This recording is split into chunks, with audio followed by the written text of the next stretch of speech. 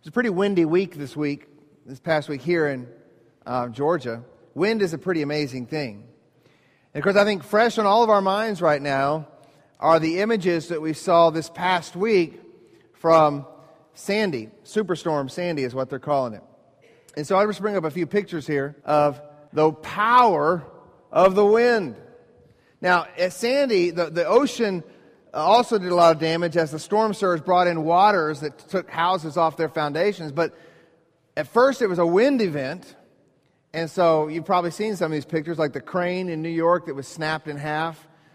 Big old trees like this one here. Look at all those roots. And obviously an older tree with all the vines going up at there that just was toppled over by the wind. And this one I thought was kind of funny looking, but someone's trampoline gets caught up in the wires there.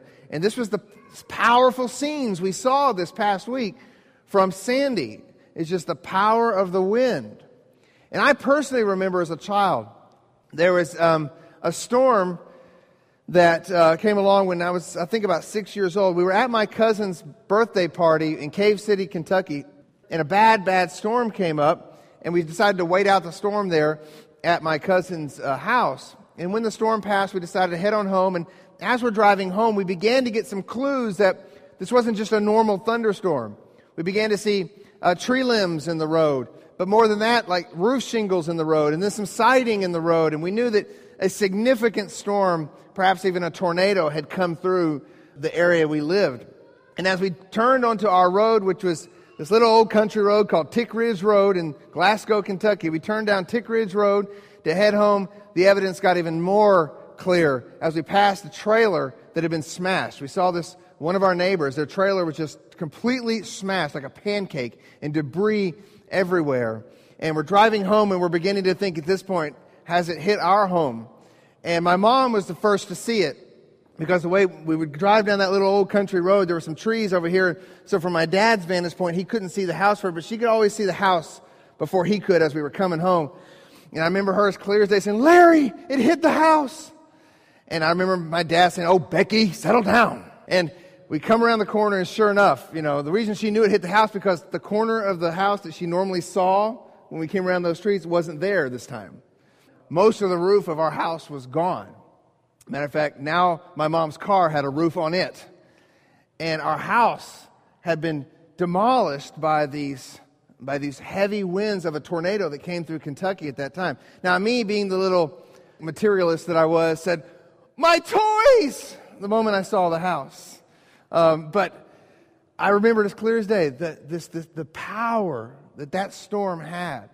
And seeing firsthand just our house, the roof of our house and pieces, my mom's car and everything, just strewn all over the place. My swing set from my backyard was now twisted like a pretzel and was 3 houses down in a neighbor's yard. And so it was just the amazing raw power of wind.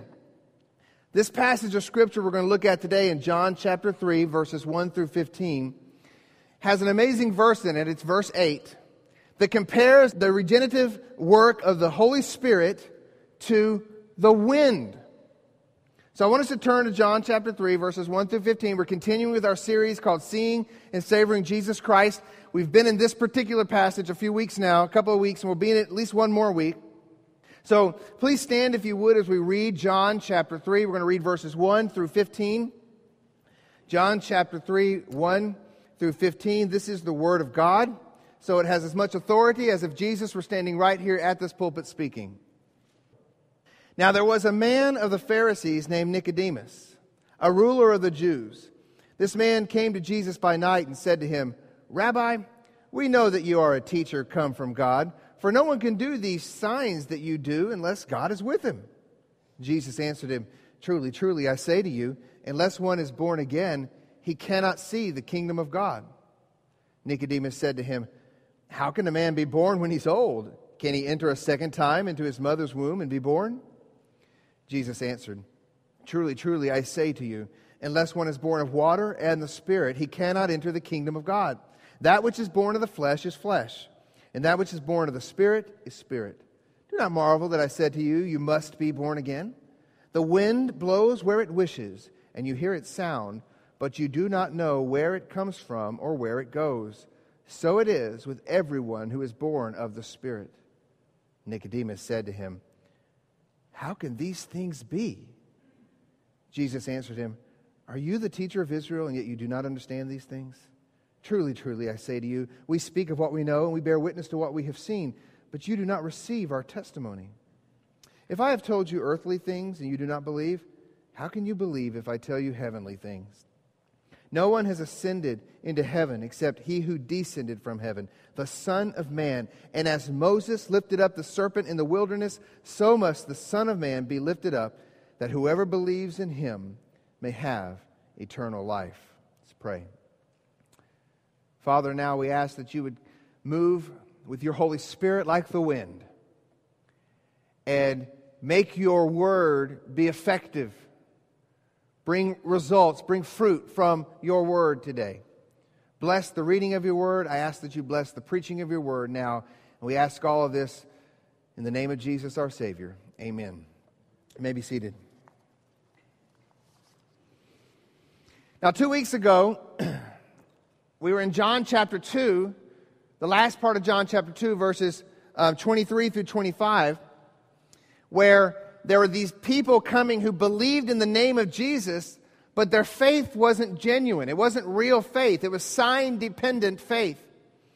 And I mentioned at that time that John continues with the story, and that really we shouldn't see that chapter division there, that 3 number 1 there, because it kind of makes it difficult to see how those texts flow together. Really, Nicodemus is an example of John chapter 2, verses 23 through 25. Nicodemus is this man who comes to Jesus and he believes something about Jesus, but he doesn't possess the type of faith necessary to be saved or to enter the kingdom of heaven. So we're kind of left with this question. We left a couple of weeks ago with this question sort of hanging. Well, what kind of faith can enter the kingdom of heaven? What kind of faith is sufficient for one to be saved? And Jesus gives the answer. He says, "Truly, truly, I say to you, unless one is born again, he cannot see the kingdom of God." And as we mentioned last week, this sort of rocked poor old Nicodemus' world. And so we began last week to look at the new birth. What is this new birth that Jesus is calling for here? What is this regeneration? It's the doctrine of regeneration. And I gave you guys this definition last week. Regeneration, or being born again, is a secret act of God whereby the sinner is given a new heart, being brought from spiritual death to spiritual life. Let me say it again.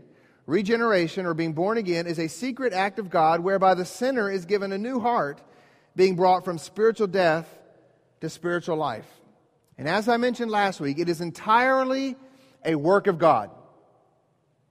And you are not a true Christian if you've not been born again. And if you have been born again, you are indeed a Christian who has exercised saving faith in Jesus Christ. I posed some questions last week I wanted to answer. We'll answer some more of them today. But the first question I asked was, why do we need the new birth? We spent most of last week just looking at that. Why do we need to be born again? Some other questions, though, is where does this new birth come from? That's what we're going to look at today. And how do we receive the new birth? We're going to look at that today some as well. And what's the outcome of this new birth? We only had time really to dig into the first statement last week. And I gave us 2 points.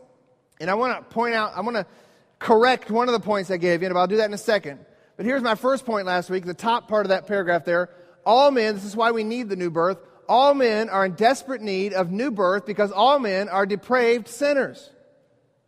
All men, every single man and woman who's ever walked this earth is in desperate need of new birth because all men are depraved sinners. And then I continued, because Jesus made it very clear as he talks to Nicodemus that he had to be born again if he's going to experience the kingdom of God, because all men are fallen short of the glory of God, and therefore this man needs a gift. He needs a gift of God. He needs eternal life. Now, I touched on the second point last week, but I didn't dig into it. We will do more today, but I want to make a correction. Your point last week, I believe, says, it's Maverick, it's still in your bulletin because I printed the bulletins before I really prayed some more about how I had worded things. And I want to make a correction of how I worded things. And if you were in my class today, we talked about how pastors need to be held accountable for what we teach.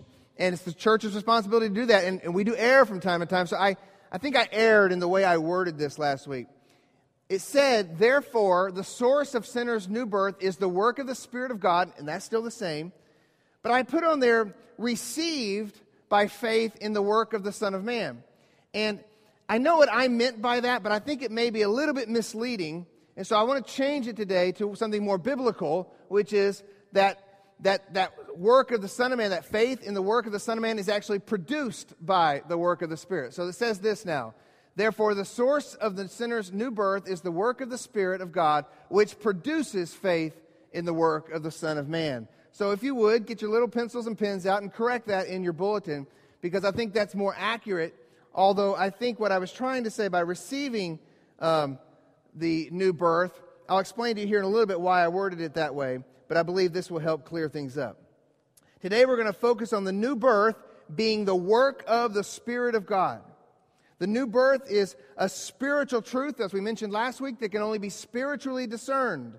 Therefore, it can only be brought about by the Holy Spirit. Jesus has to help Nicodemus here understand that this is a spiritual reality. The poor man gets it confused. He thinks that he has to re-enter his mother's womb, and Jesus says, truly, truly, I say to you, unless one is born of water and the Spirit, he cannot enter the kingdom of God. That which is born of the flesh is flesh, and that which is born of the Spirit is spirit. He's basically saying, Nicodemus, this is a different type of birth. This is a new birth. You can't obtain it with your fleshly efforts. It must be birthed in you by the Spirit of God. Now, what does Jesus mean when he says water and the Spirit? Let's touch on that real quick before we get into the meat of the text today. What does he mean by water and the Spirit? Now, some people believe this refers to natural birth, the water that comes along with natural birth, and then being born of the Spirit, being born again. Others believe that this is referring to baptism. Those who believe that usually believe that baptism has some sort of regenerating power in it.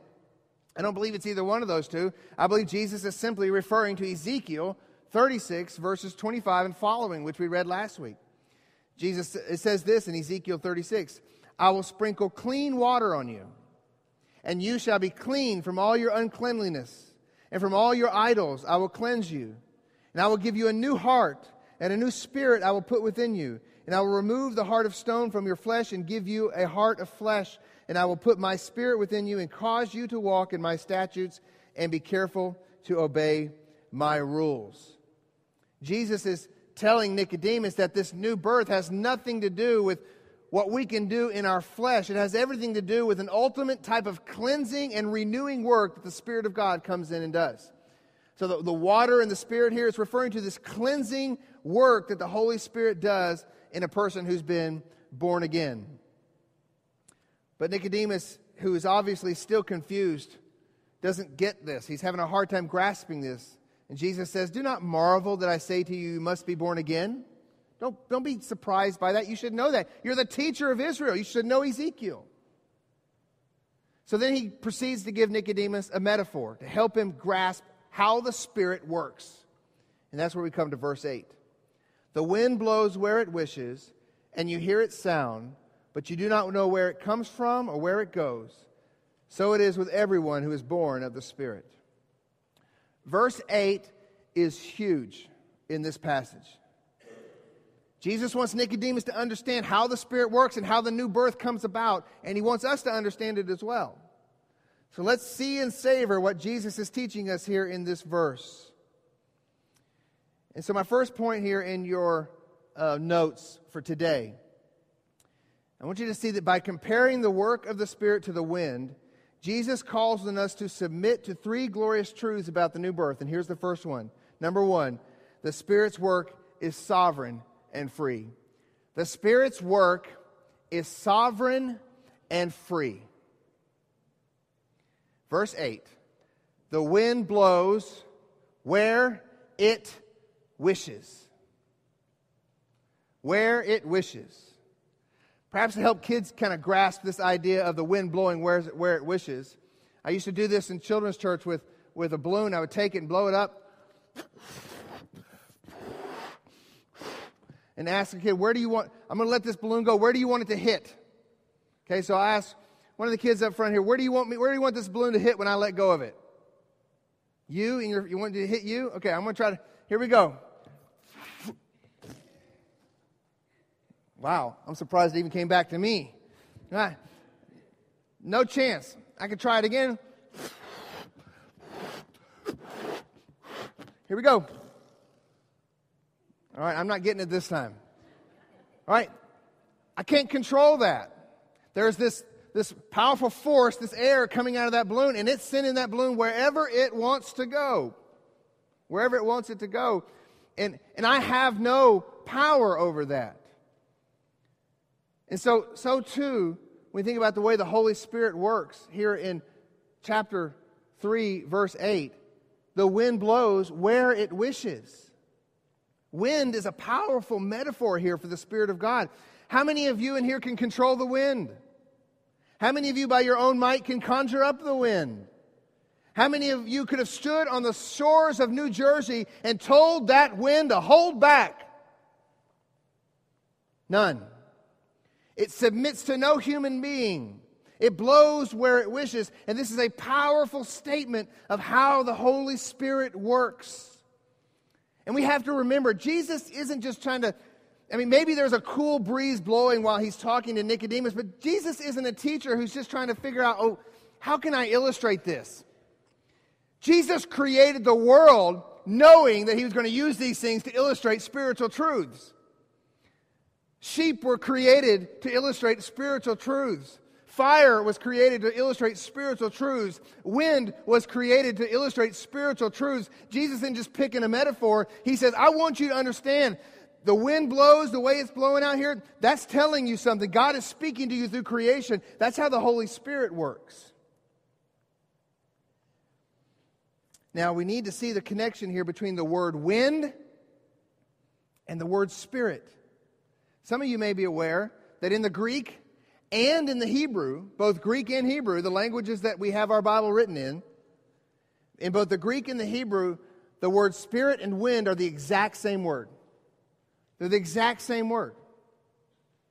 Matter of fact, also the word breath is the same word. So spirit, wind, breath, it's the same word in Hebrew, it's the same word in Greek. How do you know which one it is when you go from chapter to chapter, verse to verse? Well, it's determined by the context. So the connection here is more than just a clever illustration. Even the words are the same, spirit and wind. Jesus is using a very, very powerful illustration here, showing us that wind itself was very much created by God to help us understand how the Spirit works. And the Spirit blows where it wishes. The Spirit is free like the wind. It's unstoppable. It's untamable. The wind can be powerful and terrifying. It can knock over the buildings and knock over cranes. It can be powerful and terrifying. So can the Spirit of God. The wind can be gentle and refreshing and comforting. The wind does not stop or start by our willing. So too the Spirit blows as He sees fit. So, when it comes to the new birth, we cannot make the Spirit move or bring rebirth in people in any sort of way. We cannot manufacture the experience. We cannot stir it up. We cannot get someone to repeat a prayer and therefore ensure that the Spirit blew and that person was born again. We cannot conjure up the Holy Spirit some sort of way by raising our hands or even walking down an aisle to, quote-unquote, receive Jesus. We cannot stir it up with good singing or just one more stanza of Just As I Am. The Spirit blows as He sees fit. The Spirit is free to bring anyone to the Son whom He wills. The Spirit is absolutely free. John 6:37 says, all that the Father gives me will come to me, and whoever comes to me I will never cast out. There is this freedom of God bringing people to the Son. Now, can and does the Spirit sometimes work through some of the previously mentioned things that we talked about? Yes. When someone does pray a prayer to receive Jesus Christ, if they are genuine in their heart and they're confessing their sin and they're falling before the Lord and begging Him to be their Savior, then absolutely. It's a genuine repentance and we see new birth come into their life. But the Holy Spirit is not beholden to our wills, and this is very hard for American churches to accept. We're born out of a culture of revivalism and individualism. We must be careful. I'm afraid our well-intended eagerness to see people born again, so we're going to do stuff to make sure people are getting born again. Our eagerness to see people born again, we often end up making false converts in the church. Encouraging people to do something when the Holy Spirit's not even really doing anything on His own. He's not blowing. John 6:44, no one can come to me unless the Father who sent me draws him.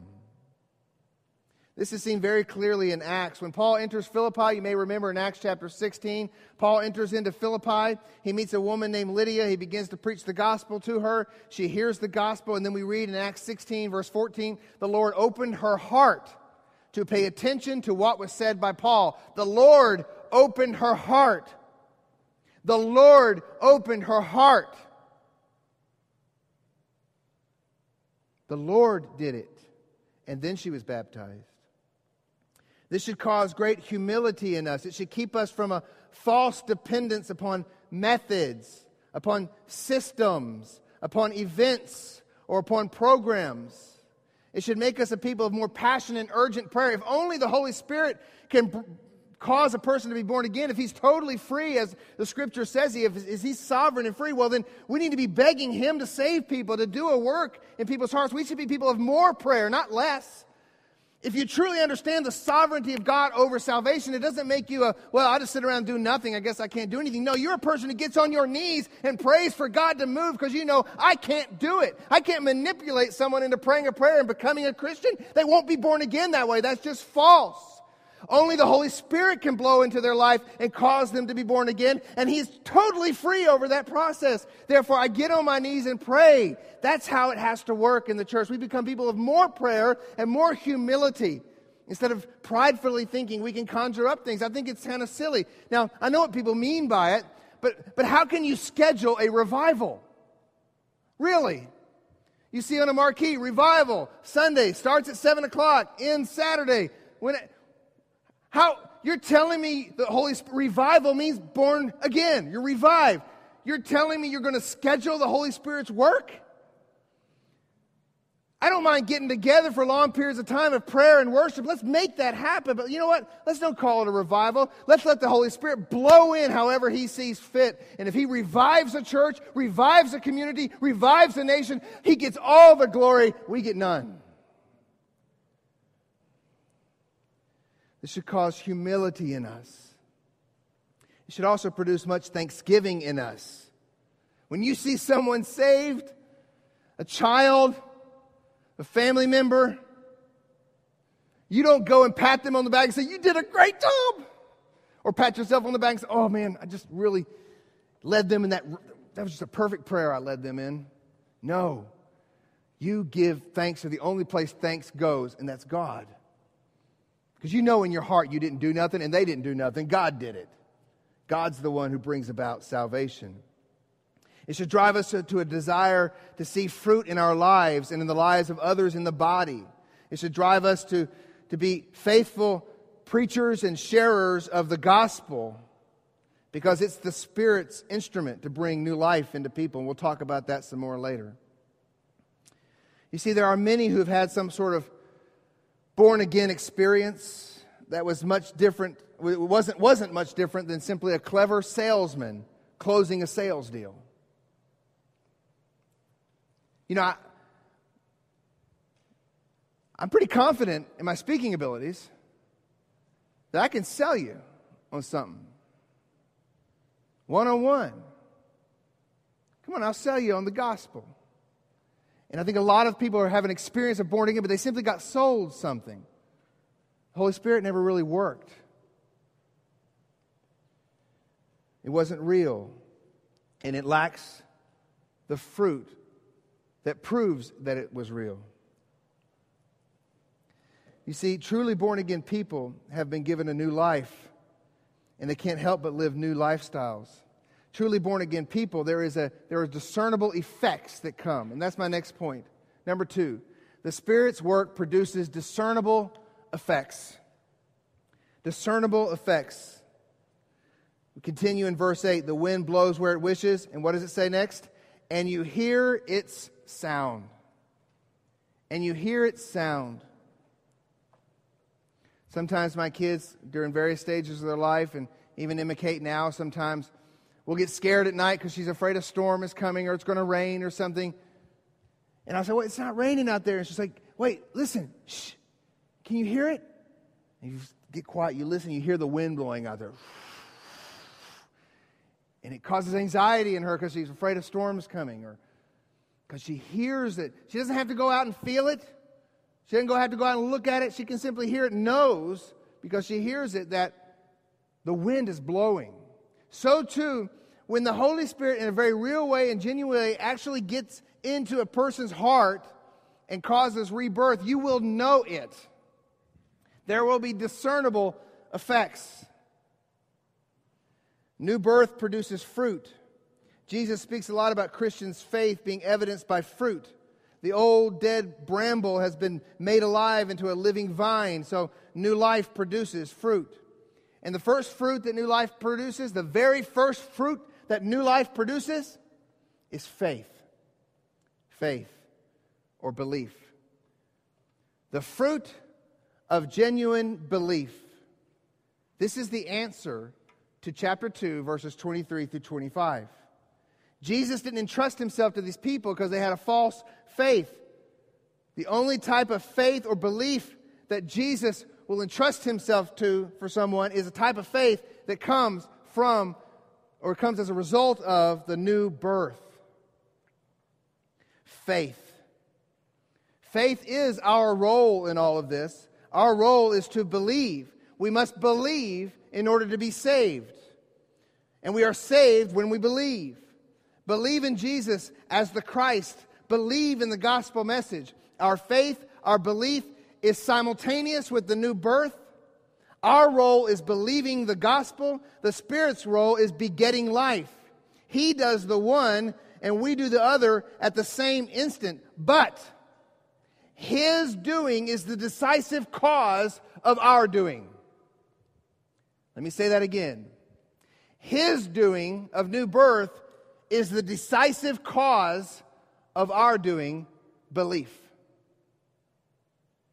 I believe that many in our evangelical culture have lost sight of this. We say something like this: if you believe in the Lord Jesus, then you'll be born again. But Scripture, in not one single place, speaks that way. Not one single place. Instead, it says things like this in 1 John 5:1. Everyone who believes that Jesus is the Christ has been born of God. Everyone who believes has been, past tense, born of God.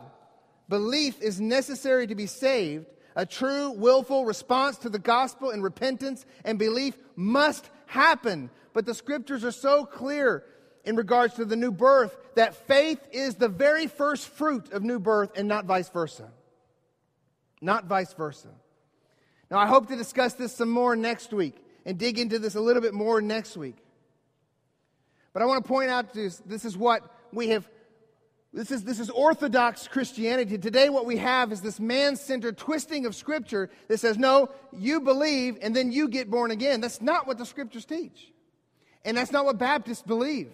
Let me read to you the Baptist Faith and Message, Article 4, Paragraph A. It says, regeneration, or the new birth, is a work of God's grace whereby believers become new creatures in Christ Jesus.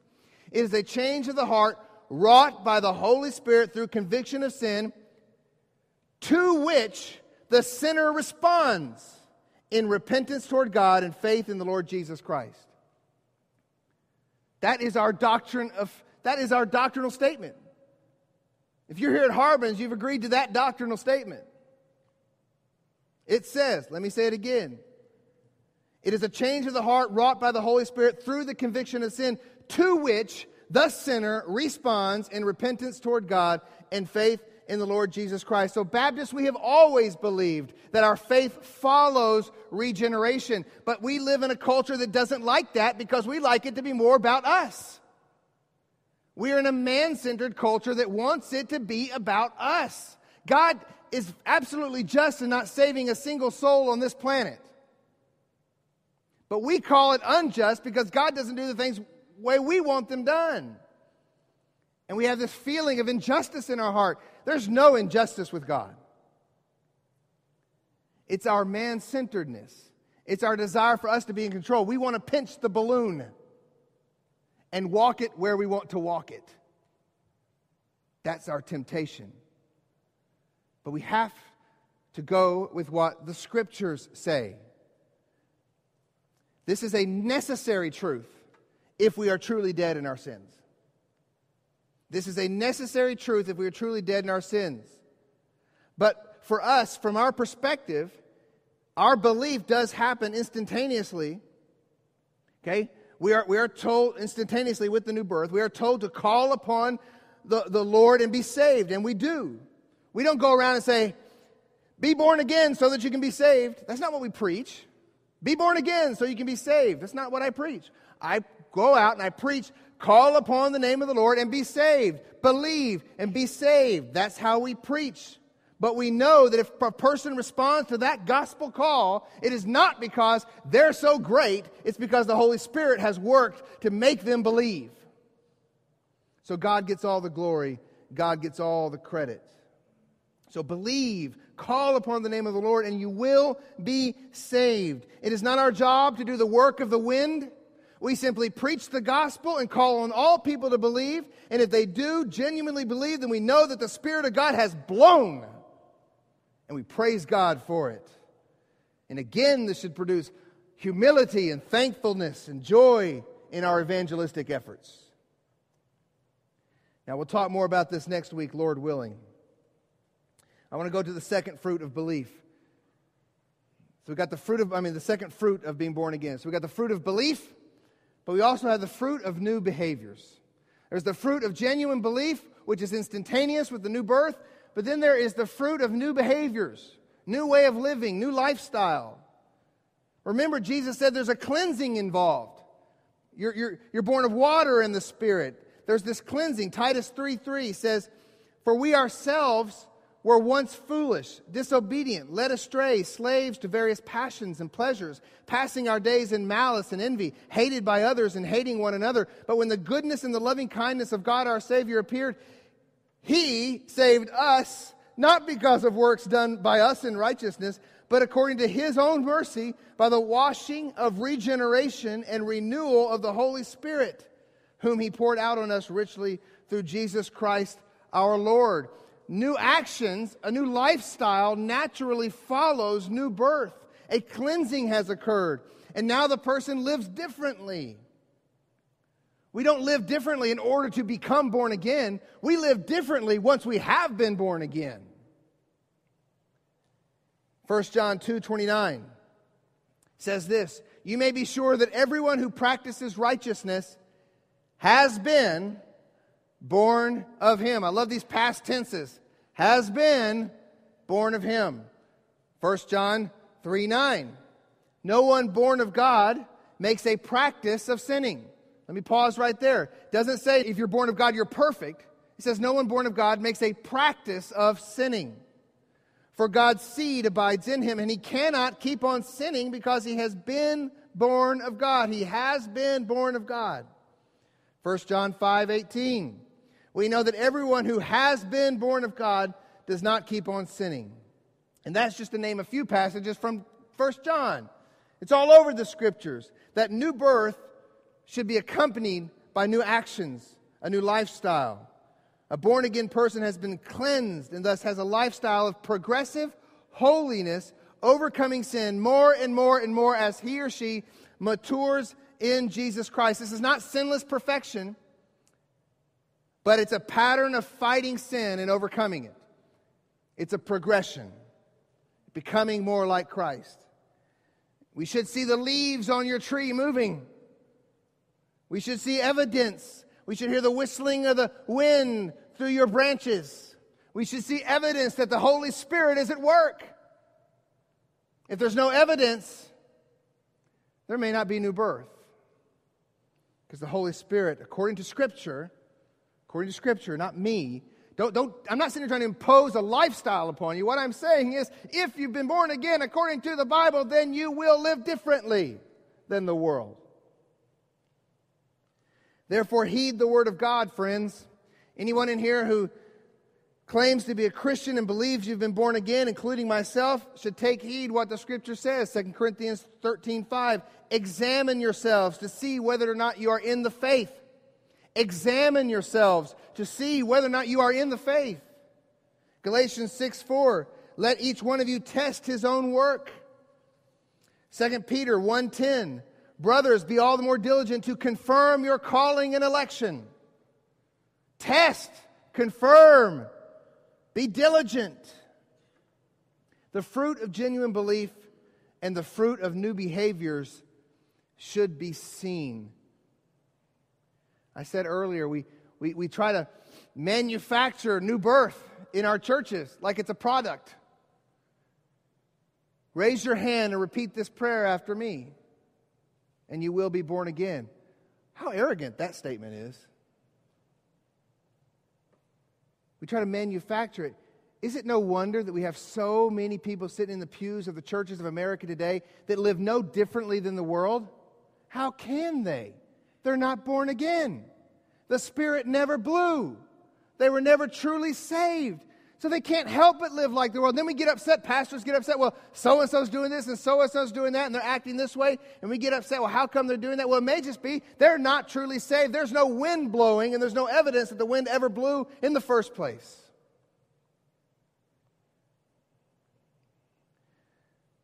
We should all be asking ourselves these questions that Paul tells us to ask ourselves, and Peter, about confirming our election, confirming our calling, examining our faith.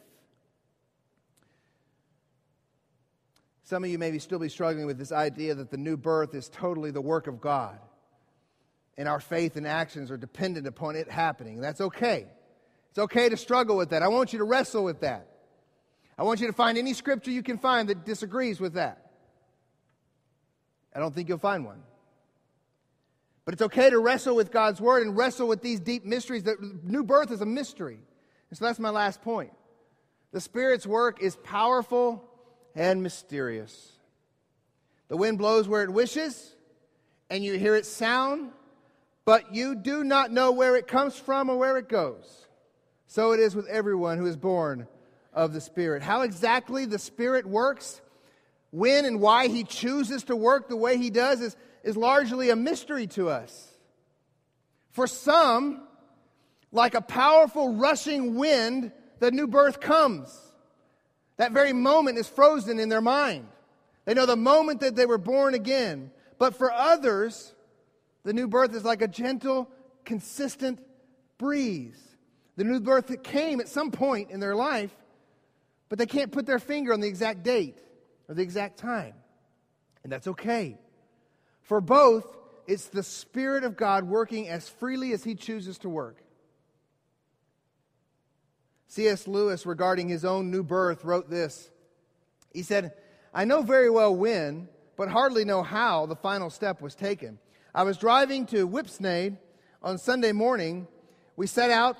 When we set out, I did not believe that Jesus is the Son of God. And when we reached the zoo, I did.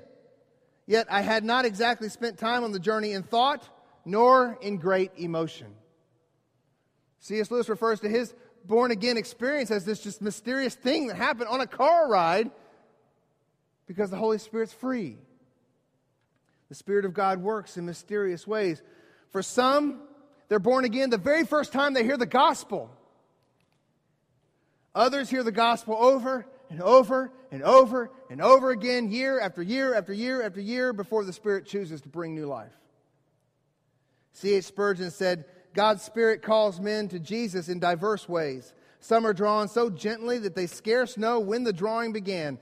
Others are so suddenly affected that their conversion stands out with noonday clearness. It is God's work. It's free. It's mysterious. How and why God chooses to move the way He does, and why His Spirit chooses to move on some who hear the exact same gospel message that others don't hear, is His prerogative.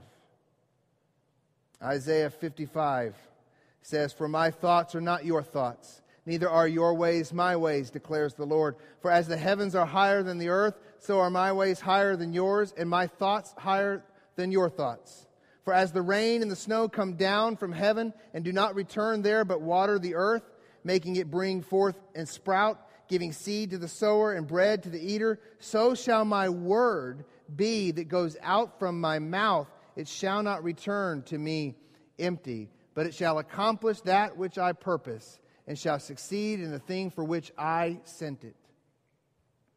We need to be careful not to interpret the purpose of God the way we want it to be.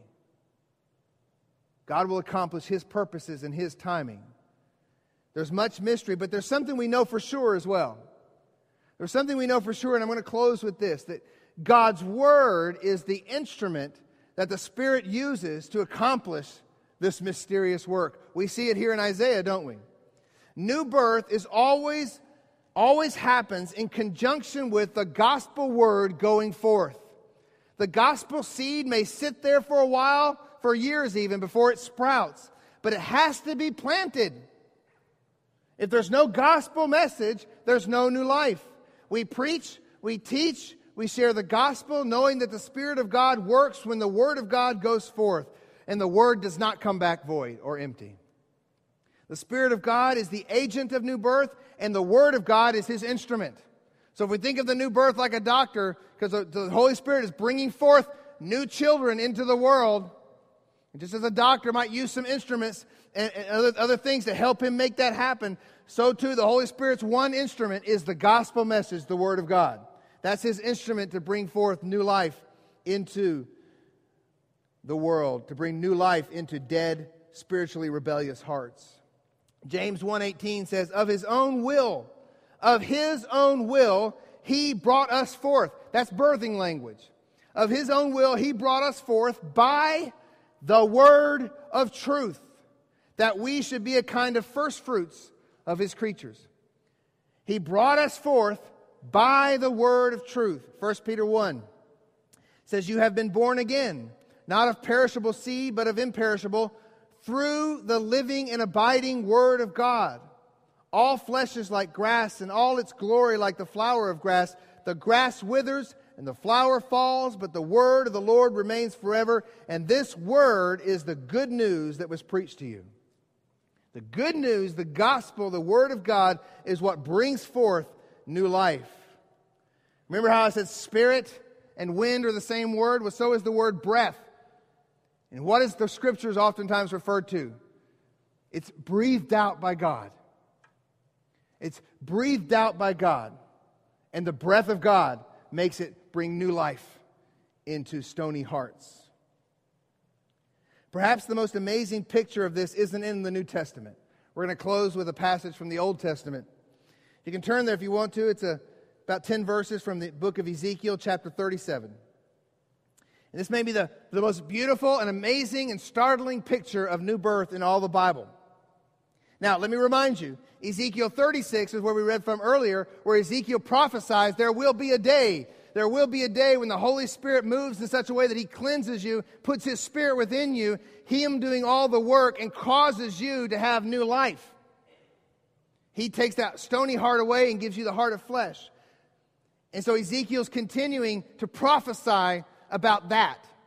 The Lord takes him and gives him a vision. Ezekiel 37 verse 1 says, now the hand of the Lord was upon me, and He brought me out in the Spirit of the Lord, and set me down in the middle of the valley. It was full of bones. And He led me around among them, and behold, there were very many on the surface of the valley, and behold, they were very dry. Let me pause right there. These weren't just dry bones. These were very dry bones. These aren't just dead people. These are dead people. Very dry bones. This is a picture of new birth, friends. You're not just dry bones if you're not in Christ. You are very dry bones. Verse 3, and He said to me, Son of man, can these bones live? And I love Ezekiel's answer. And I answered him, O Lord God, you know. Then He said to me, prophesy. Prophesy over these bones and say to them, O dry bones, hear the word of the Lord. Thus says the Lord God to these bones, Behold, I will cause breath to enter you, and you shall live. And I will lay sinews upon you, and will cause flesh to come upon you, and cover you with skin, and put breath in you, and you shall live, and you shall know that I am the Lord. So I prophesied as I was commanded. And as I prophesied, there was a sound, and behold, a rattling, and the bones came together, bone to its bone. And I looked, and behold, there were sinews on them, and flesh had come upon them, and skin had covered them, but there was no breath in them. Then he said to me, prophesy to the breath. Prophesy, son of man, and say to the breath, thus says the Lord God, come from the four winds, O breath, and breathe on these slain, that they may live. So I prophesied as he commanded me, and the breath came into them, and they lived and stood on their feet, an exceedingly great army. That's the new birth. The Word of God, used by a sovereign and free Spirit of God to breathe new life into dead sinners, dead sinners, and transform them into new creations, and transform us, the church of God, the people of God, into an army of the living God. And the gates of hell will not prevail. Oh, church, let us be a people of the gospel, of the Word of God, here in our church, in our homes, in our lives. It is God's means for new birth. It is God's means for continuing sanctification in Christ. The Spirit is the agent working these things out, but His instrument is the Word, specifically the gospel word. We can spend our time trying to unravel the deep mysteries of the new birth, but that won't save anyone. Instead, we must do as Jesus does. Poor Nicodemus here, he doesn't get it. His mind's blown. He says, how can these things be? And Jesus responds with the gospel. Verses 13, 14, and 15. Specifically, I'll start with verse 14. As Moses lifted up the serpent in the wilderness, so must the Son of Man be lifted up, that whoever believes in him may have eternal life. Believe, Nicodemus. Believe this gospel word that the Son of Man is going to have to be lifted up like a serpent. And Nicodemus, you know why that serpent was lifted up. You know it, Nicodemus. You're a teacher of Israel. You know there was a curse upon the people because of their sin. And unless they looked to that snake on that pole, they would be dead forever. And so you know, Nicodemus, what I'm talking about here. So look to the Son of Man. Look at me, Nicodemus, and believe, and you will be saved. That's how this new birth happens, my friend. Look to Jesus. And so, next week, that was just a preview of next week. I'm going to focus on those verses, 13, 14, 15. And then we're going to go into the rest of John chapter 3. Believe the gospel word. Put your faith in Jesus. So friends, this week, meditate upon these words. Meditate on John 3, 13, 14, 15. Meditate upon them. Think about them. Go back to Numbers 21 and meditate upon that passage. Prepare yourself for the gospel message next week. But for this morning, as we close, I simply ask you, do you believe? Do you believe in the Son of Man? My friends, if you're here and you're not a Christian, then you're dead. You're dry bones. Why are you dry bones? Because all men have sinned and fallen short of the glory of God. If you're here this morning and you're not a believer in Jesus Christ, you have no shot at heaven. You have no shot at the kingdom of God. Matter of fact, Jesus says the opposite of the kingdom of God is to be cast out into darkness where there's weeping and gnashing of teeth. That's what remains for those who have not put their faith in the Lord Jesus Christ. So if you're here this morning and you're not a believer, I beg you, please, call upon the name of the Lord and be saved. And if you'll put all your hope, all your weight, all your trust in Him, you're not just buying fire insurance. You're not just trying to fix your marriage or fix your life so that you can do things better the way you want to do them. You're saying, Jesus, every part of me is yours. I'm casting all my weight upon you in faith and in hope, and I'm putting all my trust in you. I'm repenting of my sin. Yes, I am dry bones because I'm a sinner. You come to Him with that heart. You're born again. So every head bowed and every eye closed now. as we finish today with a word of prayer and one closing song. Holy Spirit, Lord, forgive my inadequacies as I preached this morning. Lord, I know that there's some truths about the new birth, particularly as how it relates to our faith, that we bristle against, that we don't like. We don't like to think that we're out of control. We like to think that we have some sort of control in the matter, that we have some sort of bragging rights. Oh, but God, your word is so clear that unless your Spirit revives dead bones, there's no life, there's no faith, there's no trust, there's no being part of the kingdom of God, there's no great army that we're part of. But God, I also don't want to leave anyone feeling here this morning that their faith isn't real. It is a real decision. As we plead for people to believe in the name of the Lord Jesus, that's a real decision that people have to make. That is a real act of the will to believe in the Lord Jesus. And so, God, I pray that there be anybody here who can't do that because of a stony and hard heart, that your Spirit would blow in this place and revive dry bones, cause new life, and that even this morning that some would come for the very first time and believe in the Son of Man. Look to that cross where Jesus has become a curse on our behalf, to absorb your wrath, Father, and then to exchange wrath for holiness, to give us His righteousness, so that we could be heirs, we could be adopted, we could be children of God. So forgive us, Lord, of our man-centeredness. Forgive us of our hardness of heart and our disbelief. And move as you see fit here this morning. We pray in Jesus' name. Amen.